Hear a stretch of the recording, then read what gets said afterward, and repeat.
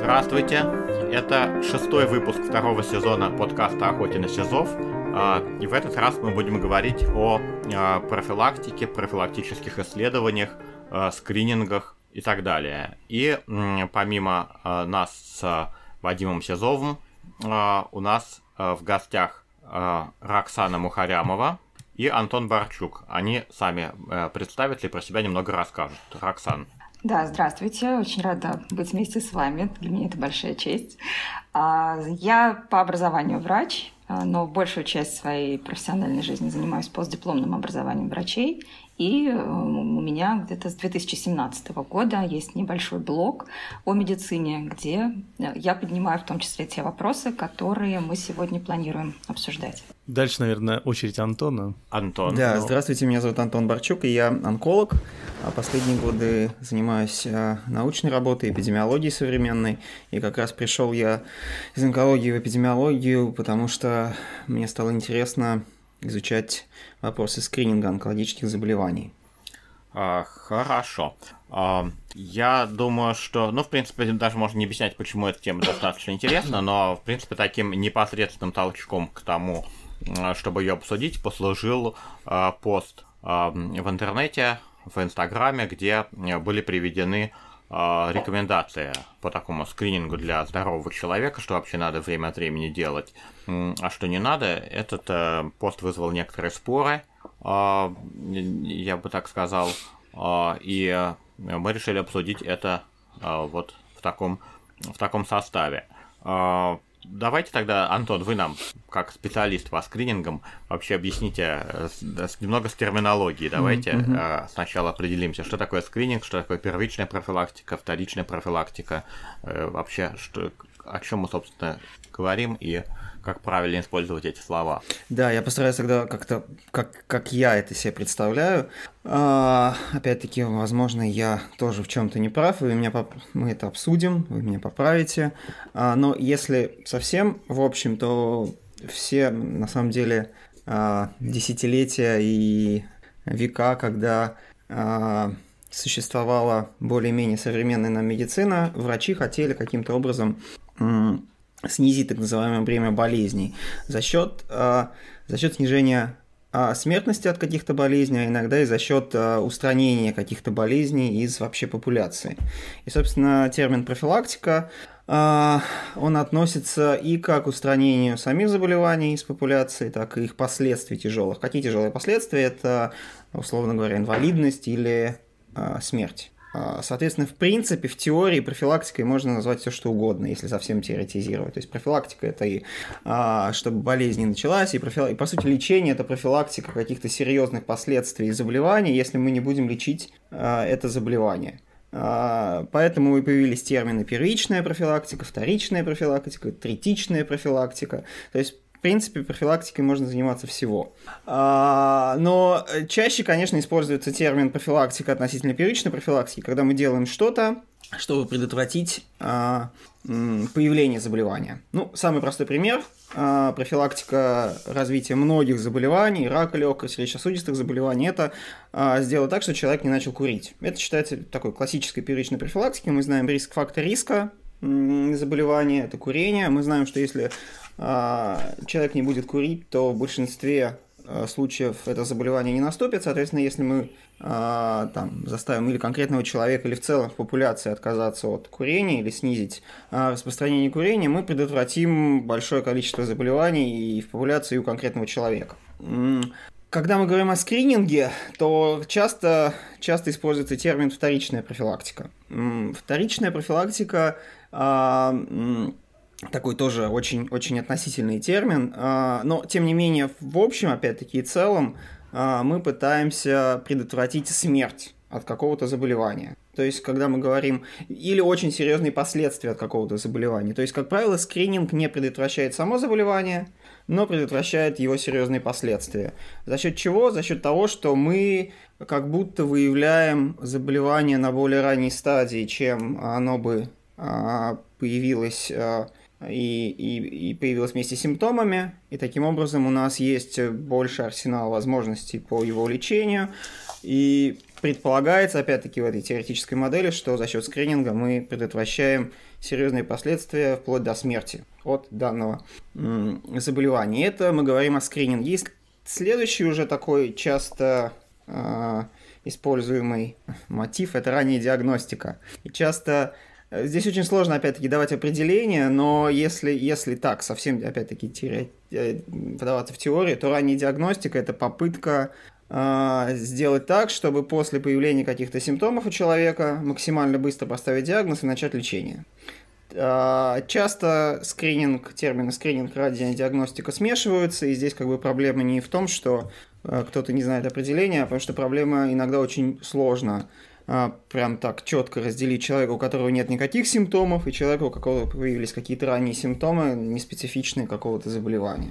Ну, например, самый простой пример – это кашель. Кашель – это очень такой неспецифичный симптом всего чего угодно, но в том числе и рака легкого. И как понять, что у человека кашель – это просто его нормальное состояние, а как понять, что кашель – это новый симптом онкологического заболевания. И здесь очень сложно, опять-таки, разделять теоретически скрининг и раннюю диагностику. Ну, это если вкратце и совсем издалека. Ясно. Я бы... Это такой немножко взгляд, я бы сказал, эпидемиологический. Наверное, мой взгляд больше даже уже не врачебный, а пациентский. Это такой ответ, что профилактика – это такой ответ на часто слышимое от врачей, где же вы раньше были. Да? Вот что надо было делать? Вот как бы с этой точки зрения, наверное, это волнует пациентов и, соответственно, врачей, к которым пациент приходит раньше, чем оно было. В этом смысле, вот, наверное, как раз Роксана, как человек, ведущий блог отчасти и для пациентов, я так понимаю, но и для врачей, которые имеют дело с пациентами именно не как эпидемиологи, а как клиницисты, да, один на один. Может нам тоже сказать, как она это видит? Ну, во-первых, я хочу сказать, что интерес не пациентов еще, да, людей в принципе, что можно сделать, чтобы как-то предсказать или предусмотреть, или уменьшить последствия и прочее, я его очень уважаю, это нормально. Спрос большой, и это видно по вопросам, которые приходят, но на этот спрос по всем законам рынка рождается и предложение. Предложений очень много того, как должны проводиться скрининги, чекапы, так называемые, прочие моменты, пишут все. И это благодатная тема, потому что, в общем-то, когда ты пишешь про лечение, ты всегда боишься, что что-то может быть воспринято как медицинский совет или консультация и прочее, а это как бы связано уже и с законом в том числе. А профилактика, она везде в общем доступе, даже в тех странах, где все еще более сложно зарегулировано. И, конечно, пишут все. Пишут и в соцсетях, пишут и клиники, пишут даже лаборатории свои собственные какие-то чекапы, и людям, безусловно, ищущим эту информацию, легко запутаться. А мне кажется, вот в тех моментах, когда я пыталась рассказать и про УЗИ щитовидной железы, например, как скрининговой методики, да, как она оправдана была или все-таки нет, про ЭКГ и прочие моменты, мне кажется важным то, что проклятие сыпется часто от врачей прежде всего, потому что это не совпадает с приказами о диспансеризации, которыми они должны следовать. Это не совпадает, например, если ты пишешь про американские рекомендации, это не совпадает с рекомендациями того же NHS, например, или немецкими, или какими-то другими. Все путаются, и я понимаю, что... Или кто-то говорит, что вот там этого исследования нет, потому что высокая стоимость и прочие моменты. Если, Антон, вы не возражаете, может быть, мы проговорим еще так называемую отчасти в отношении того, что является определяющим для того, чтобы назвать исследование скрининговым. То есть какие моменты учитываются, когда то или иное государство, организация или прочее в рекомендациях упоминают исследование как скрининговое. Ну, да, это хороший вопрос.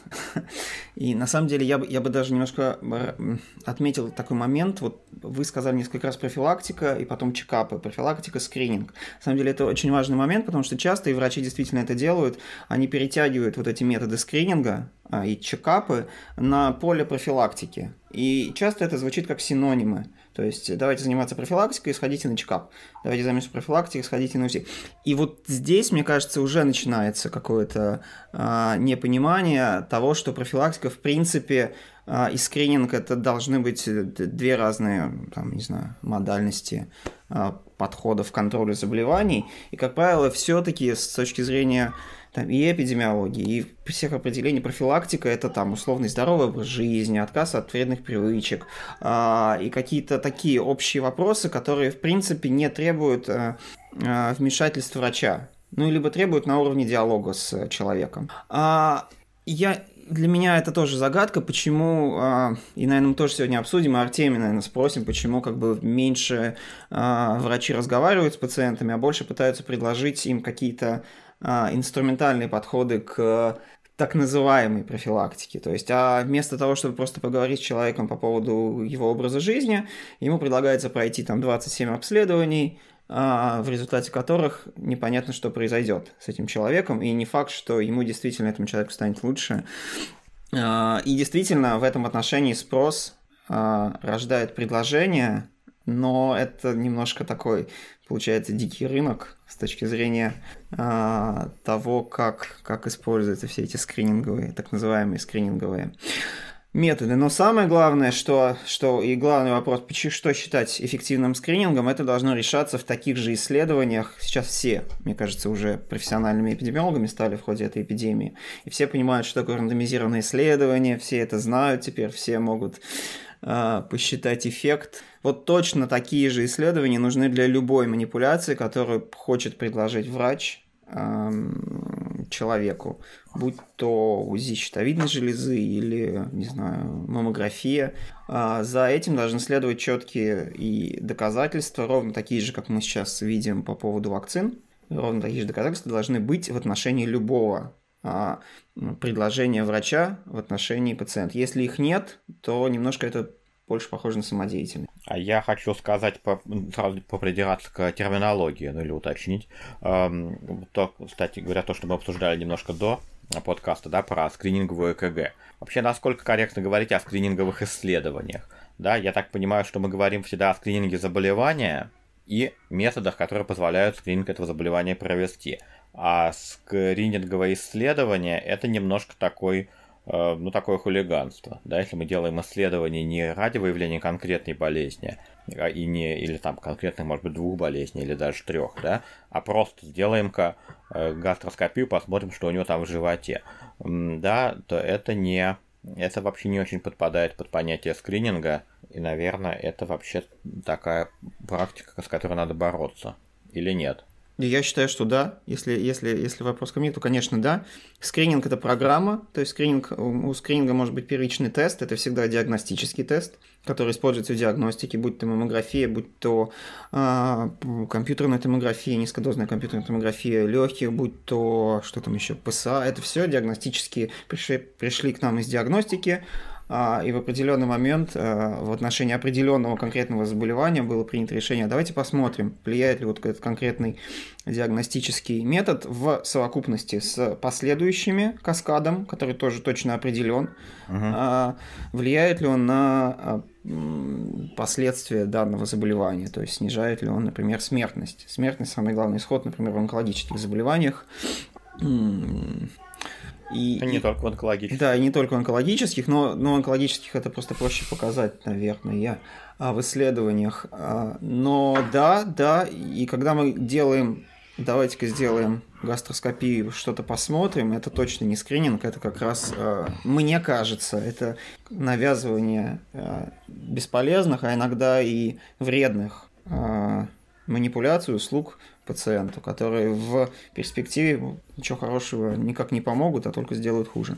А что вы ответите людям, которые говорят... Это звучит...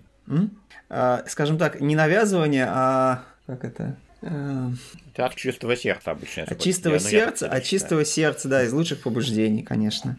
А что вы ответите людям, которые скажут вам, что вот сделал гастроскопию, а там ранний рак, и убрали, и спасли, или там ПСА, а там высокая цифра. Сделали простатэктомию и спасли. Не то чтобы я выступаю на этой позиции, но я хотел бы эту позицию озвучить. У меня есть прям вот сделали вакцинацию, и человек не заболел. Или сделали вакцинацию, и человек заболел. Вот конкретный человек. И для каждого конкретного человека, естественно, будет вывод. Раз я сделал вакцинацию и не заболел, то виновата вакцинация. Раз я не сделал, я сделал вакцинацию и заболел, то опять-таки виновата вакцина. И, к сожалению, на уровне одного человека мы никогда не можем понять, ему конкретная процедура помогла или сделала хуже. Собственно, для этого и нужны исследования. Это довольно сложно объяснить конкретному человеку. Я согласен, что человек будет связывать события, которые предшествовали диагнозу или там какой-то операции, с этими событиями в любом случае. И в отношении конкретного человека всегда будет так. Поэтому, наверное, хорошо бы обсуждать с человеком на уровне там, что будет, если 100 таких же, как вы, сделаете вот это, и какие последствия будут. И если не сделаете. Я просто вот к чему говорю. Смотрите, например. Это обидно всегда, когда 100 таких, как вы. Пациент пришел за персонализированной медициной, а ему тут говорят... Я так однажды своей сестре про детей, там был вопрос про прививку от полиомиелита, и она стала меня спрашивать там, я как-то попытался объяснить, что если взять таких 100 детей, таких детей, как у тебя, в общем, она обиделась, потому что, говорит, для тебя мои дети как стадо баранов какое-то, у меня 5 детей, у нее их много, но не 100. Да, и вот мне нужно конкретно про этого ребенка было понять, делать ему прививку или нет. Поэтому у меня вот эти, мне кажется, что вот такие, коммуникационные способы, как 100 таких больных, как вы, они всегда могут звучать довольно обидно. Но, да, содержательно, конечно, да. Я бы хотел обсудить, на самом деле, как лучше разговаривать и объяснять это с каждым конкретным человеком. Потому что мы все, наверное, понимаем, что, да, нужны исследования, но как это объяснить человеку, который никогда ни разу не слышал о том, что нужны какие-то исследования? Я добавлю, наверное, прежде чем Артемий на этот вопрос ответит, ведь есть еще люди, которые вообще не говорят про 100 людей.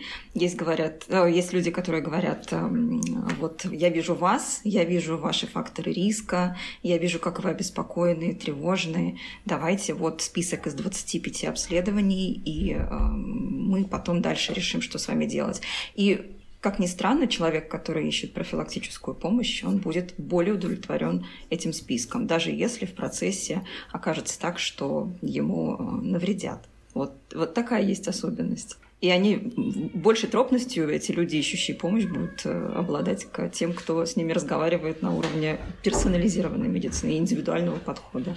У меня сразу вдогонку вопрос тогда, а не является ли это каким-то коротким путем, то есть не снимает ли с себя врач ответственность за разговор с человеком путем, ему проще просто направить человека на 25 обследований, и его совесть чиста, в то время как сложнее там посидеть час, пробеседовать, и не факт, что в результате этой беседы, первой беседы, пришедший к нему на прием человек поймет что-то и не обидится, что ему не назначили эти 25 обследований, но не снимает ли тем самым врач с себя какую-то ответственность? Надо проводить исследования. И в первую очередь надо проводить исследования, уменьшают ли вот эти обследования, снижают ли они тревожность и снижают ли они количество последующих обследований, потому что у меня это совершенно не evidence-based, это, так сказать, чисто опыт. У меня ощущение, что пациенты, которым назначили несколько исследований, скорее всего, через какое-то время им будет назначено еще несколько исследований.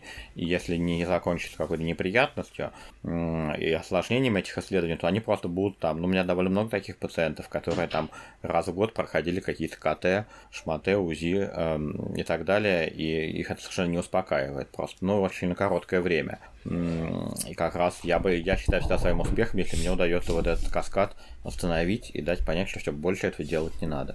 Но это мы все вокруг да около ходим. Мне кажется, что мы такое, опять же, может быть наивное, но для многих, я уверен, наших слушателей неочевидный вопрос не задали. Собственно говоря, мы всегда исходим из того, что мы экономим деньги, которые тратятся на здравоохранение и так далее, но если у пациента деньги есть, и он хочет их потратить, то почему, собственно, ему не назначить побольше всяких исследований? Мы исключим ему рак желудка, рак поджелудочной железы, рак головного мозга и так далее, и так далее. Сделаем КТ всего, и будет ему счастье, конкретно этому пациенту. Почему такой подход не годится? Я могу только привести хороший пример. Ну, мы все знаем, что любое диагностическое вмешательство, я надеюсь, что мы все догадываемся, что любое диагностическое вмешательство – это не только польза, но и вред. То есть... Ну вот я как раз про это хотел. Да, на самом деле очень хорошее было, я как-то был на лекции коллег кого-то из руководства USPSTF, организации, которая, собственно, выпускает рекомендации по поводу скрининга в Америке довольно. И там такой был один слайд презентации, где просто было написано, что мы можем помочь человеку, у которого есть симптомы. Если у человека нет никаких симптомов и жалоб, то любым диагностическим вмешательством мы ему точно навредим. Вред может быть небольшой. Ну, то есть, любое диагностическое вмешательство, мне кажется, это дискомфорт. Это может быть небольшой дискомфорт, если там, условно, для кого-то это может быть небольшой дискомфорт, тот же забор крови, но это может быть вполне себе неприятная процедура, если мы говорим о МРТ. Мне не понравилось делать МРТ, я один раз делал диагностическое МРТ, никакого удовольствия я не получил, когда что-то стучит, я не знаю, как сейчас, и ты там лежишь, и даже если у тебя нет клаустрофобии, то, я не знаю, у меня были уже ощущения, что все очень плохо. А некоторые специалисты предлагают, ну, давайте сделаем МРТ, как бы всего тела, там что-то поищем, и вы успокоитесь. Ну, не знаю, даже маммография, которая, как казалось бы, это большой дискомфорт для женщин. И поэтому я не считаю, что как бы какое-либо диагностическое вмешательство это то же самое, что пойти там куда-нибудь выйти на улицу, подышать воздухом, не знаю. Это дискомфорт. Это не только деньги, это еще и дискомфорт. Но это хорошо, если это минимальный дискомфорт. А дальше, мы уже обсуждали, могут это пойти... дискомфорт самого исследования, да? Да. Есть еще... Да, последствия этого исследования. Оно может ошибаться, часто, причем иногда. Это прям вот это уже может быть вполне себе серьезный вред, когда... Я думаю, что такие ситуации были, когда выполняется условно маммография, выявляется опухоль, выполняется операция, калечащая операция, выясняется, что там нет онкологического заболевания. Хорошая новость, опухоли нет. Хорошая новость, опухоли нет, но и часть органа тоже, часть организма, часть тела тоже нет. Это не совсем хорошая новость. Я сейчас выведу на экран как раз вот, это из сайта USPSTF. Да. Да, на 1000 скринируемых, на 1000 женщин, проходящих маммографию каждые 2 года, да, значит, предотвращается 7 смертей от рака молочной железы, делается 953, то есть почти столько же, сколько женщин, ложноположительных исследований, делается 146 ненужных биопсий, да, то есть биопсии, которым не было показаний. Не то чтобы это биопсии, которые показали, что нет рака, это именно ненужные биопсии, которых можно было бы избежать, и ставится 19 лишних диагнозов рака, да, в 2 раза больше, чем спасается жизней. Понятно, что это перевешивает в данном случае, но в принципе баланс такой достаточно тонкий, да, то есть из этих 1000 женщин мы 20 ставим и лечим рак, которого у них не было. Но это просто количество. Не знаю, говоря о балансе, мне кажется, 20 людей, которые ошибочно думают, что у них рак, это, ну, как бы, не то чтобы то же самое, что спасти 7. Мне кажется, у это этих 20 может быть супер испорчена жизнь, я имею в виду. То есть но это разное. Мы вредим одним, а помогаем другим. Да. Ну, то есть я имею в виду, что мы вредим достаточно большому количеству людей и довольно серьезно. Да, и вредим мы как раз здоровым. Мы вредим тем, у которых все было бы в порядке без скрининга. А помогаем мы другим. То есть это всегда такой баланс. Я к тому пользы вреда, баланс для разных людей. Польза или перегиб все-таки. Нет, здесь важный момент, что хорошая программа скрининга покажет исследования, да. Эффективного скрининга, там этот баланс соблюден, и, условно говоря, мы жертвуем нашим и дискомфортом, и риском каких-то осложнений, чтобы получить очень большую пользу. очень редкую, но большую пользу предотвратить смерть от рака молочной железы. То есть, если этот баланс соблюден, то и как раз вот этого не хватает в разговоре с пациентом. То есть, нужно объяснять, что мы сейчас делаем вот это обследование, чтобы предотвратить серьезные последствия. Смерть от рака молочной железы – это довольно редкое событие, но мы попытаемся его предотвратить путем вмешательства, которое может принести довольно частые нежелательные явления, но не такие серьезные. Да, опять-таки можно контролировать число женщин, у которых будет гипердиагностика, зависит от страны, от обследования, от качества программы скрининга, но тем не менее это всегда баланс. И это я бы это соотносил как с какой-то, с страховкой. То есть вы ежегодно выплачиваете довольно значимую сумму из вашего бюджета, пусть и не гигантскую, чтобы если вдруг наступит какое-то событие довольно редкое, но серьезное, предотвратить его последствия. Но тут возникает проблема в том, что некоторые обследования за собой не ведут никакие положительные эффекты. То есть никакой пользы от них нету. Так, например, ультразвуковое обследование, щитовидной железы, условно. То есть в перспективе в исследованиях не показано никакой пользы. Либо нет исследований, либо исследования не показали пользу. Кроме платных пункций. Да, но при этом вы соглашаетесь, тем не менее, на все вот эти отрицательные последствия.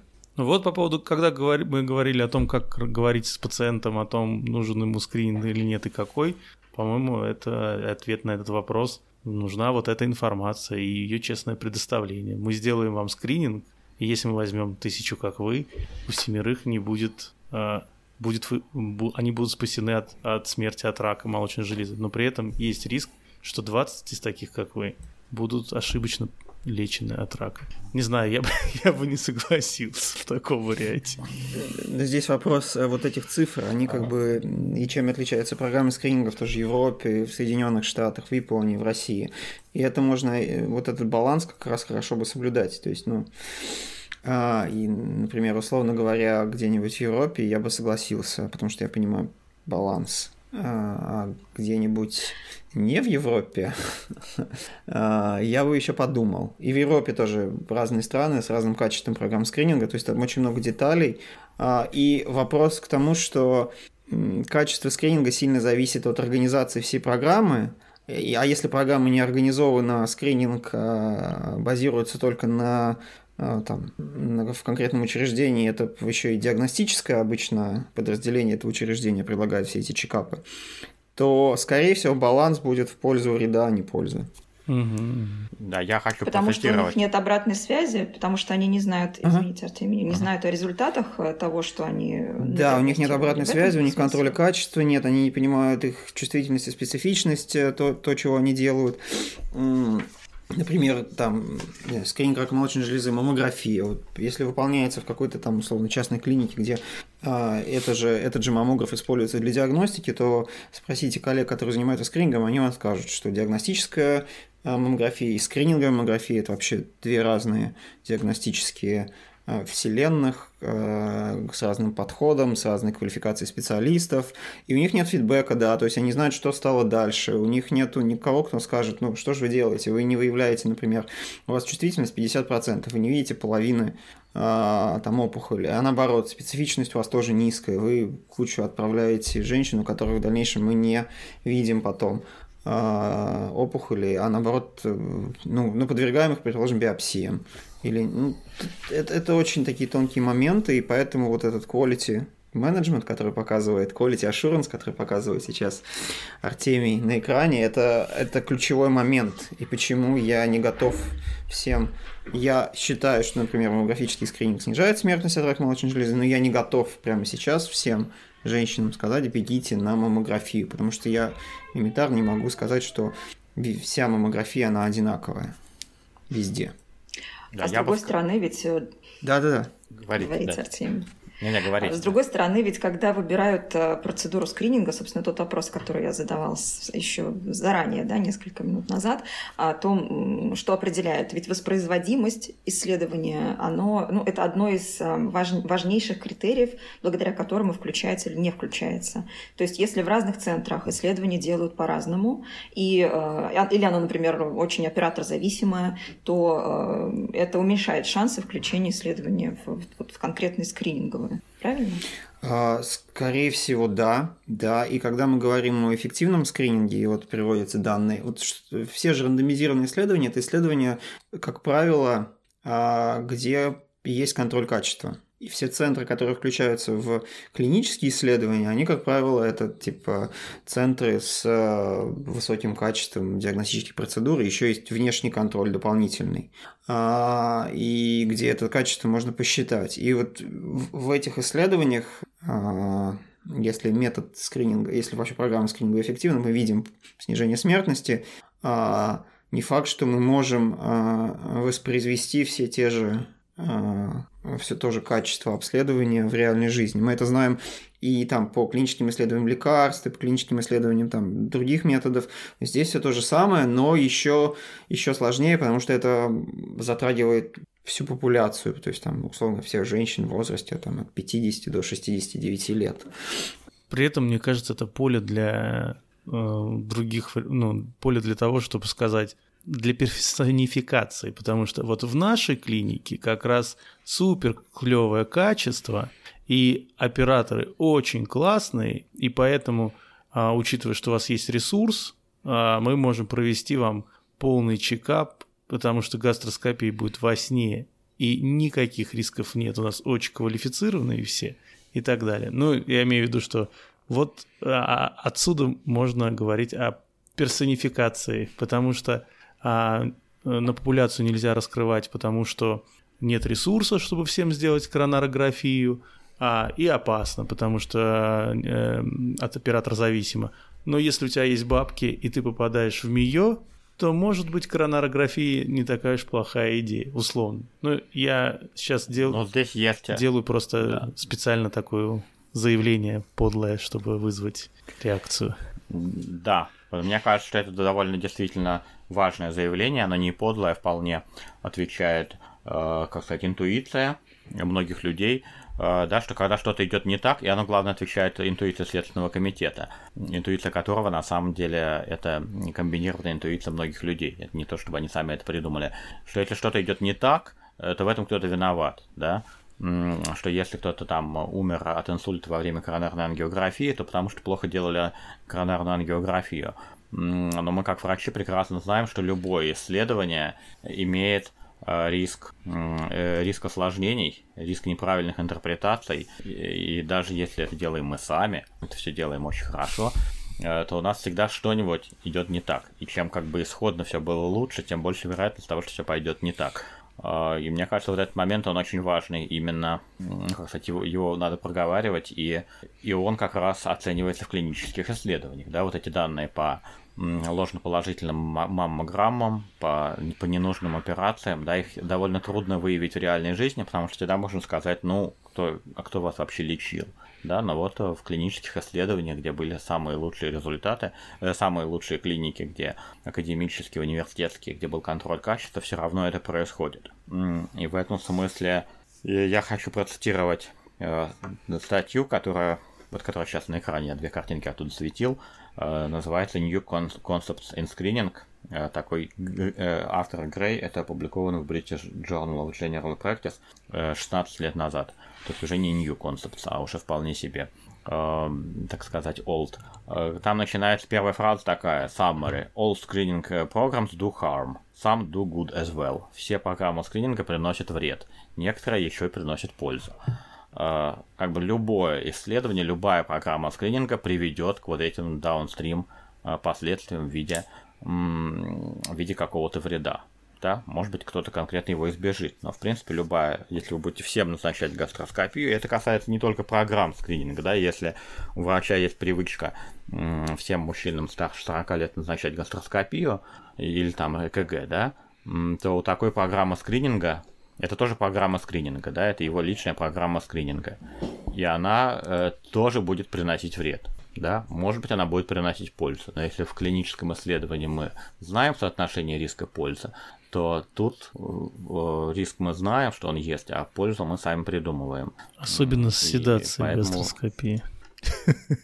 Да, в принципе, то, что факт, что клиника предлагает гастроскопию для скрининга, метод, который никто нигде не показал, что приносит какие-то значимые долгосрочную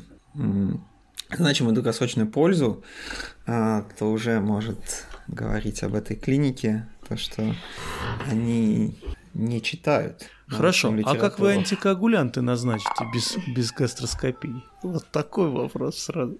А я вам возражу. Вот приказ о диспансеризации гастроскопию как бы содержит. На это вам клиника всегда может показать документ, в котором регламентирована гастроскопия. А у меня вот такой вопрос, который, я думаю, точно возникает у наших слушателей к Артемию, как не только к терапевту, но и к кардиологу. Ну хорошо, сделаем мы ЭКГ. Вроде бы что абсолютно безобидная история, потому что она не наносит вреда в процессе.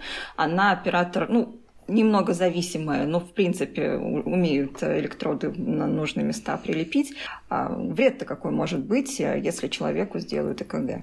Я могу сказать, какой вред. Во-первых, сейчас у меня как раз открывается ссылка, ладно, я не буду ее дождаться, пока она откроется. Во-первых, вред от ЭКГ бывают такие неприятные красные пятна на груди. А если электроды наклеивающиеся, то это больно. Да. Во-вторых, я думаю, что у многих кардиологов, по крайней мере, есть такие пациенты, которые рассказывают, что вот меня каждый раз, когда снимают ЭКГ, тут же все начинают вокруг бегать и кладут меня в больницу. Да, если люди с исходно измененной ЭКГ, там, самая элементарная блокада левой ножки пучка ГИСа. Когда мы начинали тут работать в Тарусе, у нас такая была шутка, что это инфаркт миокарда и тромболизис, проведенный там в одной больнице, другой, это предиктор низкого риска инфаркта миокарда. Они все время делали тромболизис при блокаде левой ножки пучка ГИСа, бессимптомный. А сейчас там не делают тромболизис, возят больных в сосудистый центр, ставят стенты, все гораздо лучше. И это происходит не только, в Московской области, где это было. Я вот конкретно знаю историю из Новой Москвы. В одной из флагманских больниц города Москвы привезли на вертолете пациентку, которая пришла в больницу Новой Москвы на диспансеризацию, ей сняли ЭКГ и обнаружили там блокаду левой ножки пучка ГИСа. Да, даже если сделают ангиографию и не обнаружат там инфаркта, очень высока вероятность, что оставят в больнице. Да? А если оставят в больнице, даже в эпоху отсутствия ковида, очень высока вероятность, что что-нибудь сделают. Да? Потому что нельзя же полечить и написать, что больная оказалась здорова.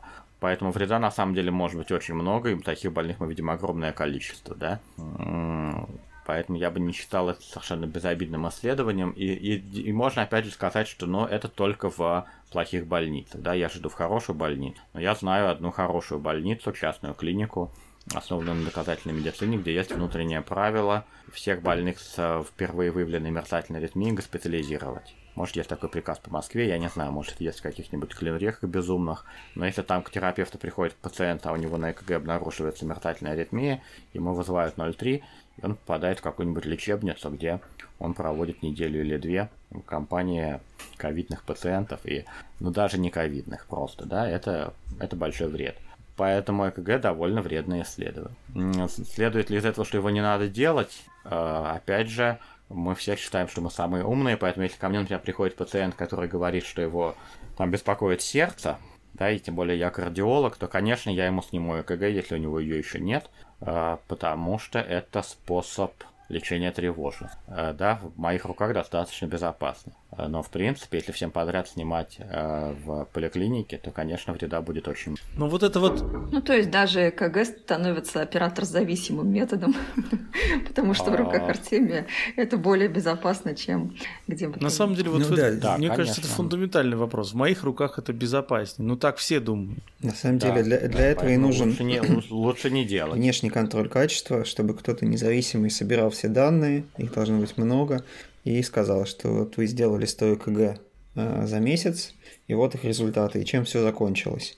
Ведь вот недостаток этой обратной связи и какого-то такого научного контроля и приводит к тому, что многие специалисты считают, что методы безопасные. И там ЭКГ, ну что такое ЭКГ, да, там красные пятна и все. Ну, кстати, это прям клевая новая мысль для меня. Спасибо большое. Да, что ж такое? Мне кажется, еще важная мысль, которую Артемий сказал, да, я, кто? Важная мысль, которую Артемий сказал, это то, что если у человека есть симптомы, то да, мы можем оправдать диагностические вмешательства. Но когда мы говорим о всех этих чекапах, скринингах, то, как правило, никаких симптомов нет. И когда мы что-то назначаем, или когда врач что-то хочет назначить, должно быть четкое понимание, ради чего это делается. То есть я сейчас назначу ЭКГ не чтобы назначить ЭКГ, потому что все назначают ЭКГ, я назначу ЭКГ, чтобы предотвратить какое-то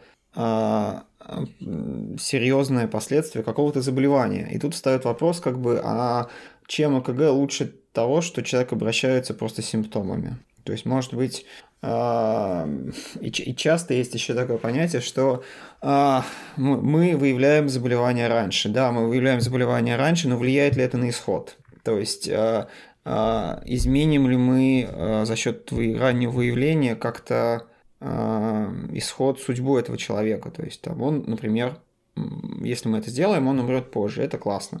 А обычно мы просто раньше выявляем что-нибудь и дольше лечим. Врачи довольны, пациент страдает, то, что он лечится не год, а 3 года, потому что раньше что-то нашли, а исход никак не меняется. Ну вот это то, собственно, что мы обсуждали еще на этапе согласования сегодняшней беседы, когда отменяются скрининги, например, после 85 лет, да, когда уже говорится, все, давайте мы больше ничего не смотрим, нет ли в этом какого-то вмешательства, что ли, в судьбу пациента конкретного, да, не когорты, не группы из 100 и 1000, а именно этого, который, возможно, прожил бы еще дольше, который, возможно, не получил бы таких повреждающих каких-то вмешательств, в зависимости от того, что выявили на скрининге, где мы имеем право решать за пациента и его судьбу, а где, в общем-то, не имеем. Мне кажется, это непростой вопрос. Вернее, он простой, если ты берешь бумажку, где написано «после 85 не смотрим», и говоришь «все, сейчас не смотрим». Да, на самом деле, давайте еще потом обсудим рекомендации, где рекомендации, почему врачи же читают рекомендации, это, наверное, потом еще обсудим, если будет время, про все вот эти рекомендации, были такие вопросы, почему одни рекомендации пишут одно, другие другое, но я бы действовал с позиции все вот этого вот известного лозунга «не навреди», который уже, наверное, всем приелся. Мне кажется, лучше лишний раз не назначить что-то, эффект чего непонятен, чем то есть вот это вот есть такое, меня недавно научили, что есть такое понятие медикализация, которое в социологии совсем не то же, что мы называем медикализацией, но тем не менее, когда мы пытаемся, в моем таком любительском понимании, это когда мы пытаемся медицинскими методами решить проблемы, которые совсем не медицинские, и вмешиваемся в жизнь человека своими медицинскими манипуляциями, чтобы, не знаю, сделать ему лучше продлить жизнь, хотя нужно делать совсем другое и вообще не вмешиваться, и жизнь будет дольше и спокойнее, и лучше как раз совсем не вот этих медицинских вмешательств. Без нас она будет лучше. Очень часто. Это точно. Я хотел привести просто еще один такой пример по поводу того, что вот этот вред исследования совершенно не обязательно вред каких-то инструментальных исследований, да. Собственно говоря, то, с чего начался вот эта вот дискуссия, в кавычках, на Фейсбуке по поводу того, что надо делать здоровому человеку после 40 лет, там была такая рекомендация раз в год показываться кардиологу. При том, что, скажем, больному с нетяжелой артальной недостаточностью, по-моему, рекомендуется раз в 3 года показываться кардиологу, а простому человеку, оказывается, каждый год. Но суть не в этом, а в том, что я хотел просто рассказать про статью такую, которая вышла в 1967 году. То есть тоже такие достаточно древние по нынешним меркам времена, в New England Journal of Medicine, которая называлась The Morbidity of Cardiac Non-Disease in School Children. Да, я бы так это назвал, осложнение сердечных неболезней у школьников. да, докторами из клиники Вашингтонского университета была сделана. Они посмотрели, проследили судьбу детей, у которых их педиатры выслушали шум, да, направили их на дообследование, и ничего не оказалось. У меня такая личная история есть. Да. У всех, мне кажется, такая есть. Да, в России такого, конечно, очень много. И, значит, из 75 вот этих детей, у которых не оказалось болезни сердца, у 30 была ограничена физическая активность. То есть им или запретили физкультуру, или там родители их как-то берегли. В общем, их физическая активность была сильно ограничена по сравнению с детьми, у которых не выслушивали никаких шумов и не подозревали. То есть даже вот эта вот забота такая: ой, у вас там шумок, направлю-ка я вас к кардиологу, ой, слава богу, все оказалось нормально, да, ну то есть, по сути дела, просто такой врачебный осмотр, да. То есть даже аускультация опасна. Он тоже приносит ощутимый вред, если, или нужны какие-то специальные вмешательства, чтобы этот вред нейтрализовать, да. И в этом смысле, мне кажется, что если ты что-то назначаешь, понятно, что, прослушав наш подкаст, врачи не перестанут назначать исследования. Но мне кажется, что если ты что-то назначаешь или делаешь, то надо не только понимать, что ты будешь делать, если скрининг будет положительный, да? Вот там любят сейчас тесты на депрессию, да? Ты провел скрининг на депрессию, и у больного много баллов по депрессии. Надо не только хорошо понимать, что ты будешь делать дальше, когда кому ты его направишь, как ты ему это объяснишь, а не просто там, вам бы надо к психотерапевту, да? Вот надо представлять не только этот путь, но и путь, по которому ты пойдешь, если все будет нормально, да, или если на каком-то этапе все не подтвердится. То есть вот это вот, условно говоря, реабилитация, да, психологическая. То есть как ты потом больному объяснишь, что, да, мы вам сделали коронарную ангиографию, мы вам сделали биопсию, мы вам сделали, не знаю, что еще, у вас все в порядке, да, вот что дальше. Он же должен оставаться твоим пациентом, и тогда ты можешь чего-то ему сделать. А если это пациент, который к тебе зашел просто на проверочку, а ты ему дал букет исследований, и он потом сам будет с ними колупаться, то это, конечно, вред еще во много раз больше становится. Можно мне перейти тоже на другую сторону и Артемия спросить? А вот бывают трагедии, такие действительно трагедии. Ребенок, например, умирает во время урока физкультуры, и поднимаются вопросы, что, оказывается, у него была какая-то там патология, условно, не знаю, сердечно-сосудистой, не знаю, патология сердца, которую не выявили врачи, и как в этой ситуации простым врачам, которые вроде бы понимают, что не надо, предположим, даже понимают, что не надо делать лишних обследований, тут над ними встает угроза того, что вот таких редких событий, и всех за это могут, не знаю, не только оштрафовать, но и, наверное, как-то еще более серьезно наказать. Ну, здесь вопрос, это же двоякий вопрос, да, здесь вопрос уже не как принести пользу пациенту, а как принести пользу самому себе, да. На этот вопрос я, наверное, затруднюсь ответить. Я думаю, что здесь всегда чем больше пользы себе, тем меньше пользы пациенту. То есть есть такой defensive подход, да, сделать как можно больше всего. Пациент, скорее всего, все назначенное не сделает, и вот он виноват, потому что он не доделал. Можно так поступать. Это вредные советы, это как не надо делать. Ну, а так, мне кажется, в большинстве случаев речь идет просто о том, чтобы успокоить родителей, да? Ну, условно говоря, в школе кто-то умер, или по телевизору рассказывали, да, и приходят родители с ребенком, и они сильно обеспокоены. Ну, и надо собрать анамнез, поговорить, объяснить, что там посинение носогубного треугольника, который так любят педиатры, это не симптом, что ничего такого нет, что никаких шумов нет, что ребенок нормально растет, развивается, ну, успокоить, да? Это не значит, что конкретно этот ребенок гарантирован от того, чтобы у него случилась внезапная сердечная смерть. Ну, как сказать, здесь никто не застрахован. Это случается, об этом тоже надо говорить. Что это очень маловероятно, но такое иногда бывает. Отдельная немножко история — это вот то, что называется pre-participation скрининг, да, когда это спортивные скрининги. И они тоже в разных странах очень разные. Там Италия, кажется, славится своими какими-то очень эффективными скринингами. Но здесь тоже, на самом деле, довольно большой процент вреда. Да, потому что очень часто детей, которые хотят заниматься спортом, и родители, которые хотят, чтобы они занимались спортом, да, снимают соревнований с занятий из-за каких-то совершенно невинных находок на ЭКГ. Поэтому пока нет каких-то, как есть гайдлайны по вот этому pre-participation скрининг, и они все, по-моему, основаны на не очень хорошем эвиденсе, и тут, тут приходится, да, дети, занимающиеся спортом, у них выше этот риск, но это плата за такой образ жизни. Зато у них меньше риск там ожирения и сахарного диабета. Но мне кажется, тут больше действительно дело разговоров, а не обследований. Можно глупый вопрос, может, я пропустил, не знаю. Но ведь просто же не существует никакого скрининга и никакого исследования, которое скажет, что у этого ребенка будет или не будет какое-то вот такое событие. Ну, теоретически, значит, если, скажем, это гипертрофическая кардиомиопатия, хотя при ней сейчас кое-какие даже виды спорта разрешаются, да, ее видно на ЭКГ, да, то есть на ЭКГ будет изменена. Вопрос в том, что, во-первых, скольких детей мы отлучим от спорта, потому что у них изменена ЭКГ, пока мы искали этого единственного ребенка, у которого ЭКГ была изменена. Поможет ли ему отказ от занятий спортом от внезапной смерти? Вот я про это и говорю, что же не существует же такого теста. Ну, опять же, здесь нужны клинические исследования, да.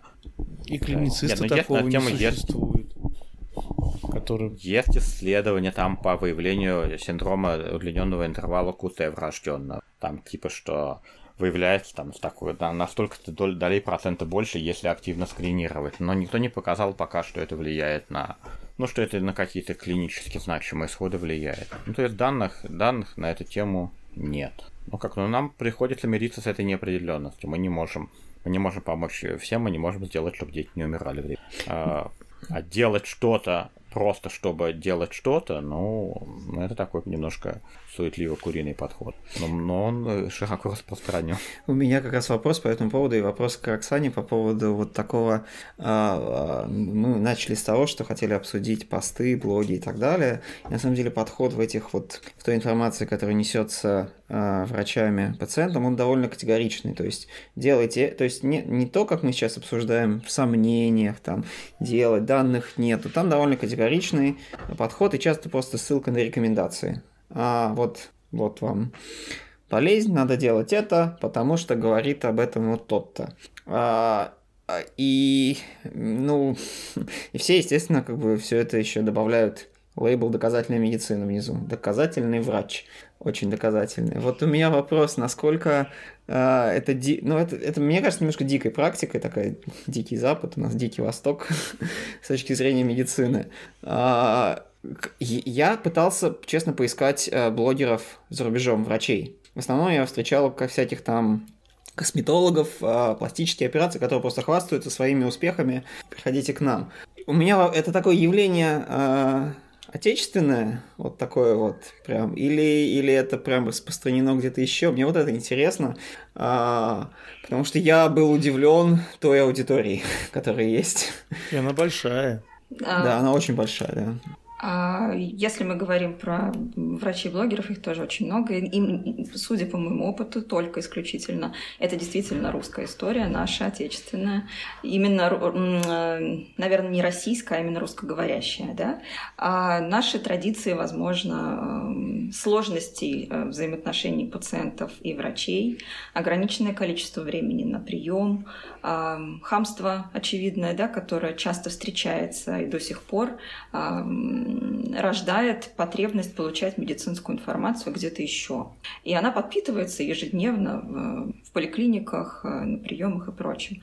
Но то, что вот такое предложение возникло со стороны врачей, это действительно удивительно. Я уже здесь, находясь в Германии, иногда врачам, к которым мы приходим, например, с детьми на вакцинацию, рассказываю, что вот, да, могу ли я рассказать об этом в своем блоге? Они говорят, в каком блоге? Я говорю, вот у нас есть медицинские блоги, это очень распространено. В смысле распространено? То есть у вас врачи работают врачами и ведут блоги, да? Да. Переспрашивают еще раз. У них есть время работать врачами и вести блоги, да? Да. И они пишут для пациентов, да. Бесплатно? Да. Они это совершенно не понимают. Но это, наверное, традиционные какие-то вещи, которые к этому привели.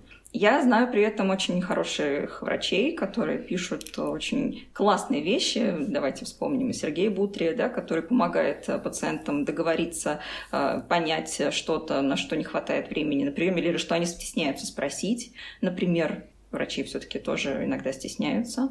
И, наверное, это неплохой источник нормальной информации. Но не всегда, действительно, она такая, не у всех. Это у нас никак не зарегулировано особенно. Я и не думаю, что введение каких-то законов может что-то поменять. И, наверное, это неправильно. И много вопросов, связанных с этическими моментами, где ты говоришь, надо вам делать, это обязательно, идите, сходите. Вот здесь лейбл «Доказательная медицина», и клиника доказательной медицины. И все у нас тут супер доказательно, доказательные гайдлайны, сделайте. Это действительно такой нонсенс, такого нигде нет. Надеюсь, Бутри скинет нам денежку.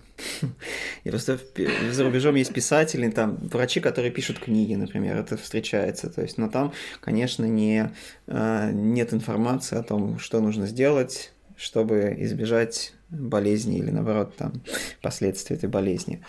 Но я заметил... Нет, это просто такой... Да? На мой взгляд, это просто результат отсутствия так...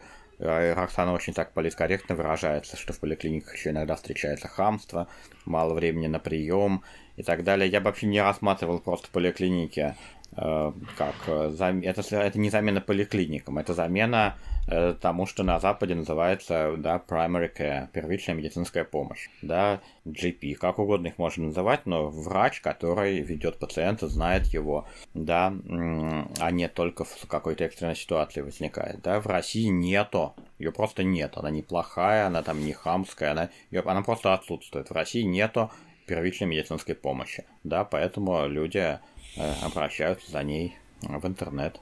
Через него же можно назначить парацетамол. Но у меня еще такой вопрос был. Я заметил, что хорошие специалисты в области какой-то, врачи, они я не знаю, это понимание уже, это уже какие-то из опыта блогера, что мы на самом деле об этом и говорили, что если обсуждать болезнь какую-то небольшую, то это довольно узкая аудитория людей, но врачи, вот эти узкие специалисты или не очень узкие, они, тем не менее, хотят расширить свою аудиторию, и вот начинаются эти разговоры о профилактике. Профилактика, по идее, касается всех. И бывает хороший специалист, который может хорошо разбираться в вопросе, касающемся лечения болезни, уходит в степь профилактики, и начинается вот это вот бесконтрольные рекомендации, не знаю, от рождения каждый год делать все и всегда, и этого человека слушают, потому что это большая аудитория. Предположим, даже он хорошо пишет и хорошо говорит. И, как не то, что с этим бороться, что с этим делать, как с этим быть. Потому что мы обсудили, что вреда может быть довольно-таки много, если это не контролировать. Остается только возглавить, это не остановить. Причем специалисты довольно хорошие, мы их уважаем за их достижения в их областях. Тут можно передать привет кому-то лично.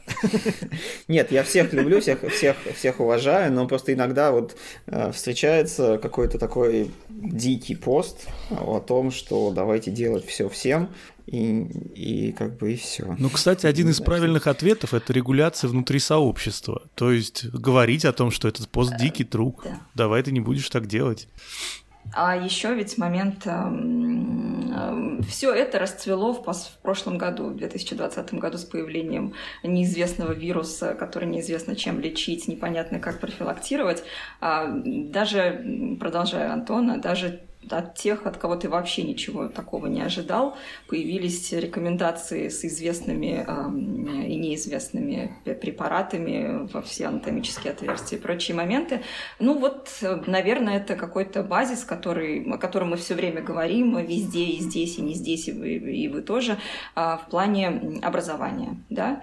Поэтому мы начали, наверное, с определения, что такое скрининг. Потому что если относиться к скринингу как к тому, что позволяет перестраховаться, и почему бы его не назначить, да? А если говорить о том, что скрининг – это воспроизводимая должна быть процедура с определенной чувствительностью, специфичностью, влиянием на конечные точки, все-таки стоимостью, мне кажется, это тоже важно, да? Не каждая организация, не каждая страна может позволить себе даже суперэффективный скрининг, если он будет супердорогим. Невозможно проверить всю популяцию, даже если это супер какая-то полезная штука, например, МРТ всего тела вдруг выяснено полезно, да, и выявляет огромное количество заболеваний. Но это дорого, просто дорого, и не может себе позволить страна это сделать, или там нет таких аппаратов, которые бы стояли.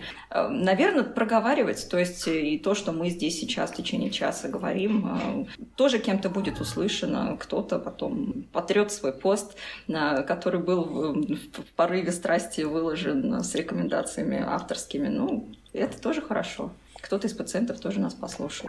Не считайте это медицинской консультацией. Да, смешно, что мы обсуждаем рецепты скрининга и забыли про рецепты лечения ковида, да? Это самое дикое выражение этого, мне кажется. На личном опыте. Куркумин? Еще что-нибудь. Да, я думаю, что действительно, ну, как сказать, это и дефицит образования общеврачебного, да, но, к сожалению, да, ну, вот если мы даже возьмем такую, я сейчас, мы любим наезжать на хороших людей на мягкие цели, а не на жесткие цели в своем блоге, но, например, такая штука, как ВШО, да, это, несомненно, я считаю, что это одна из лучших программ, там, да, каких-то попыток что-то изменить, но это ребята, которые идут в онкологи после института, да, то есть у них нет никакого общеврачебного образования, да. У них есть блоги, у многих. У них есть блоги, да. Они им заменяют вот это самое образование, просто резидентуру по внутренним болезням. Они все это сами узнают, да. То есть, в общем, мы проходим тот путь, который, наверное, западная медицина прошла. Но вот я не знаю, когда вот эта идея, что медицина приносит вред, стала общим местом, ну, наверное, 80-е, да, в 60-е, 70-е это еще казалось выпендрежем, в 80-е как-то об этом стали говорить, а в 90-е, 2000-е это общее место, и никто не удивляется, да, а мы сейчас где-то вот в 60-х находимся. Но у нас есть уже, вся литература уже написана, нам не надо ничего придумывать, мы можем просто начинать читать старые статьи, потом поновее и так далее. У нас сейчас это общее место, но не такое уж чистое. Ну, на самом деле, я бы защитил наших специалистов, потому что, ну, если взять некоторые страны, ну, например, США, где особая система финансирования медицины, там перегибы на местах тоже встречаются, и некоторые ассоциации любят нет-нет дать рекомендацию, что давайте-ка расширим возрастные группы для скрининга, давайте-ка делать чаще, больше. Не возникает это как реакция специалистов на то, что они видят глубоко запущенные случаи. И первая простая реакция – надо, конечно, быстрее это выявлять. Да. То, что вот это, возможно, не повлияет. Да, то, что это... Информация, конечно. Просто мы ругаем нам, условно говоря, правоохранительные органы, и там они постоянно встречаются с теми, кто нарушает закон, и считают, что все нарушают. Ну, предположим, я не знаю как. То же самое врачи, которые постоянно встречают действительно больных с запущенными стадиями, и считают, что все больные запущенными стадиями и умирают, к сожалению. Ну, например, какой-нибудь хирург-онколог, который оперирует желудки, например, он, вероятно, считает, что гастроскопия – это огромное благо, потому что одно дело – ты выявил вот такую пипку и убрал ее под слизисто, а другое дело, когда там все просло, и ты все должен вырубать. И кажется простым решением. Гастроскопия всем. После 25. Нет, даже это мы тоже обсуждаем, когда говорим Запад, но это мы обсуждаем западные гайдлайны, да, профессиональных сообществ. А то, что называется реальная практика, обзор реальной практики показывает, что делается огромное количество вещей абсолютно ненужных, да. От гастроскопии до коронарных ангиографий, имплантации стентов, анализов на ПСА и так далее. Это как бы, я думаю, что врачебная психология везде одинаковая, да.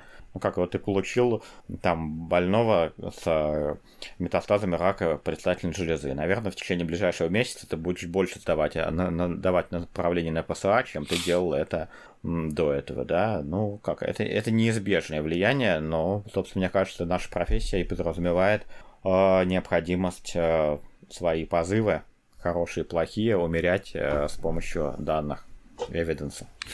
Делая общее место чище. Смотрите, давайте, если мы Я так понимаю, умерять позывы.